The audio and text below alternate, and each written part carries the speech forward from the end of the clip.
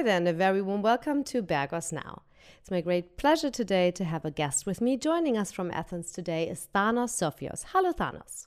Hi Aurelia, great to be here with you. We're very pleased to have you. We're going to look together at a very interesting subject today that I think in this format we don't take a look at enough. So I invited you today to join us and share your expertise. It's about shipping. For all of our listeners who are looking at our logo, they might notice the ship that is in the center of our emblem. It represents how, let's just say, close to our heart and history shipping as an industry is. Still today, it is a big focus area of our bank. And today, we're going to look at the important part it plays in our global economy. One number that might surprise you, dear listeners, that certainly always astonishes me really, is that 85% of the global trade volume is carried by ship. That's a lot. It's obviously an important part of the global economy, to say the least. Thanos, you're joining us today. Can you tell us more about those 85%, please? You're right, Aurelia, about shipping and its volumes. As a fun fact, I always remember what Erling Naes, a legendary Norwegian ship owner, used to say. God must have been a ship owner, as he placed the raw materials far from where they were needed and covered 2/3 of the earth with water. Very nice. Well, Thanos, before we dive into the big picture of the shipping industry, let me maybe tell our listeners why you are here today and why you are the right person to shed some light on this sector together with us. So, Thanos Sofios, you are a partner of Breakwave Advisors. This is a New York-based company that offers asset management and advisory services to the shipping and commodities industry. So that is, of course, where your expertise comes from. 5 years ago, the company was the first one to introduce the only freight futures exchange traded product exclusively focusing on dry bulk shipping, also known as, I now know this, BDry. And only a few days ago, they also launched, also at the New York Stock Exchange, the BWET ETF, focusing on tanker shipping freight rates. So a lot of things that I don't know much about. So I'm happy that Thanos is here today to take a look at that. And maybe another little disclaimer that we do not work with you, dear Thanos.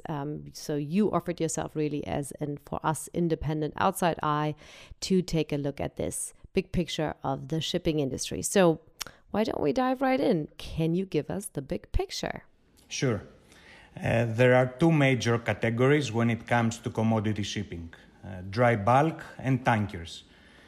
Dry bulk is almost 50% of the whole industry, and the main cargoes here are iron ore, coal, and grains. The tankers, on the other hand, transport crude oil and its products and account for another 25% of global shipping. The 25% that is left are containers, gas products, and bulk chemicals. And if we focus on what if I got this right, is the biggest segment of the market, the dry bulk. Can you explain to me, please, Thanos, what factors, as I don't know anything about this, what factors drive this market? As in all industries, demand and supply drive and define the price. The price in shipping is the freight rate. Freight rates are quoted on USD per day, reflecting how much it costs daily to lease a specific ship. So demand for the main commodities and supply of ships that are available for transporting these commodities define freight rates.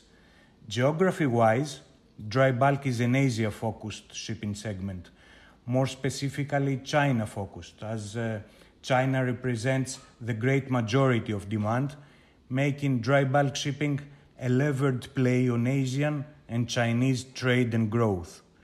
Imagine, Aurelia, that China accounts for more than 60% of global dry bulk demand. Construction and infrastructure spending are the main drivers of steel demand. To make steel, you need iron ore, and all this iron ore is transported by ships from far away. So infrastructure building is the main driver. To a lesser extent, energy demand also plays a role, as coal still remains a large part of global electricity generation. Thanos, that's super interesting. So that little joke that you started with, with the hint that the commodities are placed far, far from one another. Can you tell me what the sources of these commodities are?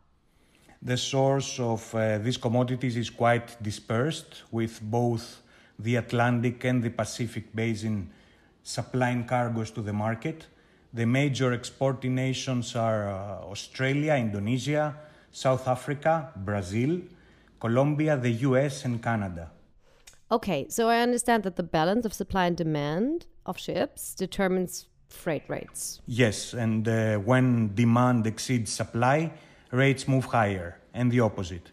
Due to the fact that ships take days or weeks to reach a specific point, imagine, Aurelia, that the trip from Brazil to China takes 40 days. The supply in the short term is very inelastic, which means rates tend to move up considerably during periods of tight markets. It is not unusual for rates to double over a period of a few weeks, although over longer periods, rates generally are determined by global supply and demand. Well, that does sound like a very volatile market to me, Thanos. Correct, Aurelia. Freight rates are quite volatile compared to other commoditized markets due to this inelastic nature of ship supply. The annualized volatility for the big Cape-size bulkers spot rate has averaged more than 100%. In the long term, the idiosyncratic character of shipping, where incremental supply is not readily available due to the long lead times to build a ship, has made shipping a very profitable market, as during periods of strong economic growth, ship owners have ended up holding a very valuable asset and asking for increasingly higher rates. On the other hand, oversupply of ships has historically been the biggest problem of the industry, as when it happens, it dampens returns. I guess what everybody most of the listeners who are also typically investors of this podcast, I guess my question would be, why should I invest in shipping then? Looking at the historical correlation of the Baltic Dry Index, which is the dry bulk freight benchmark, one can easily see that there is no meaningful correlation between shipping rates and other major asset classes. This uncorrelated nature of dry bulk shipping makes it an ideal diversifier in an investment portfolio. Also, due to this uncorrelated nature of the sector, an allocation into dry bulk shipping may improve overall portfolio risk-adjusted returns at a period when the industry is expecting a cyclical upturn. It could also be used, Aurelia, as a leveraged play on the commodity cycle with high beta and volatility compared to the underlying commodities. Would you then, Thanos, consider shipping as a buy and hold part of an investor's portfolio? In my opinion, given its high volatility and seasonality, shipping as an asset class is not suitable for a buy and hold position. It is rather ideal for tactical moves. Seasonality is very profound in dry bulk shipping. The second half of each year should be expected to be stronger in terms of spot rates, reflecting higher iron ore trade flows, more coal trading as a result of expected hit in demand, and increasing grain exports following the harvesting season in North America.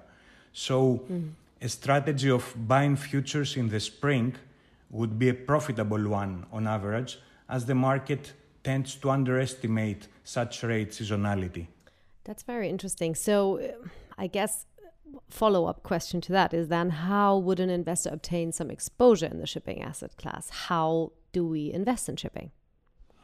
There are 4 ways to participate as an investor in the dry bulk shipping industry. 1, you can invest in a ship. Buying a ship is expensive though, requires complicated operations and is a very specialized, unrealistic investment for the great majority of investors. 2, you can invest in shipping stocks. On the equity front, there are a dozen of dry bulk stocks listed in the US and another, say, 10 globally. In the US, the smallest one has 10 million in market cap, and the largest one has only 600 million. Combined, they trade roughly 60 million USD in value per day. Most of them remain over-levered and with a lot of legacy debt. So it's a small capitalization and low liquidity equity market. 3, you can invest directly in freight futures. Nevertheless, the freight futures remain a market that is mainly used by industry participants with minimal access by outside investors. To invest directly in freight futures requires a complicated and cumbersome account opening process with high minimum capital requirements. Also, the voice brokering structure of the market and the absence of screen-based trading makes this market extremely difficult to access for the great majority of investors today. Or, and that's the fourth way of investing, you can buy a shipping ETF that invests in freight futures like you would buy any other ETF in the stock exchange. And of course, you're an expert in that field, Thanos, as we know. That's wonderful. Thank you. It's a very good overview. Well, then, I guess my last question would be, or one of my last questions maybe, is how do you see the dry bulk shipping market today? What's your current view? Dry bulk focus shifts back to fundamentals. Following a period of high uncertainty and significant disruptions across the commodity spectrum, the gradual normalization of trade is shifting the market's attention back to the traditional demand and supply dynamics that have actually shaped dry bulk profitability for decades. As effective fleet supply growth for the next few years looks marginal, demand will be the main determinant of spot freight rates, with China returning back to the driver's seat as the dominant force of bulk imports and thus shipping demand. Currently, as freight rates continue to gently move higher, one can feel an air of optimism amongst market participants. Our view for a further gradual increase for Capesize spot rates remains in place, while at the same time we also feel that the current setup is more characteristic of a calm before the storm type rather than a fundamental shift towards stability in the marketplace. As a result, Aurelia, we expect the month of June to be quite volatile, and our initial forecast calls for a jump in spot Capesize rates ahead of the fiscal year end for some of the major Australian miners. The dry bulk market is better balanced compared to the last decade, and that calls for higher lows and higher highs, absent a significant deterioration in shipping market demand.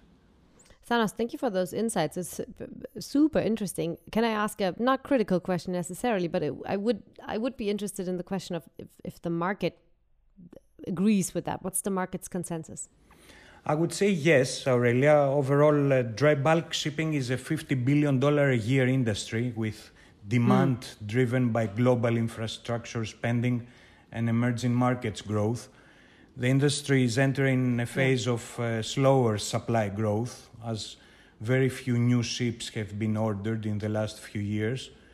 And yes, most analysts expect a strengthening in dry bulk rates for the next 3 years, as demand is expected to grow faster than supply.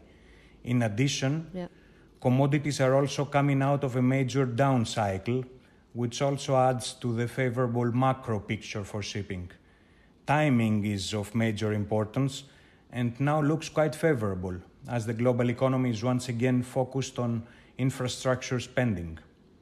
Thanos, thank you. I think this was such a wonderful overview of everything that we need to know and be equipped to just be better informed, I guess, about this very important and interesting asset class and area of the world. Is there anything you want to add? No, that's all, Aurelia. Thank you very much for having me here. Thank you, Thanos. It was really delightful. Thank you very much for taking the time. And I do hope that you will be back at some point with us, and that we meet in person when you're in Zurich next door, I'm in Athens. Yep. Thank you so much for today. And we thank you, dear listeners, as always, very much for listening. We are back next Friday with more from Berghaus Now. Until then, I wish you, as always, a beautiful weekend and a pleasant and successful week. Bye-bye.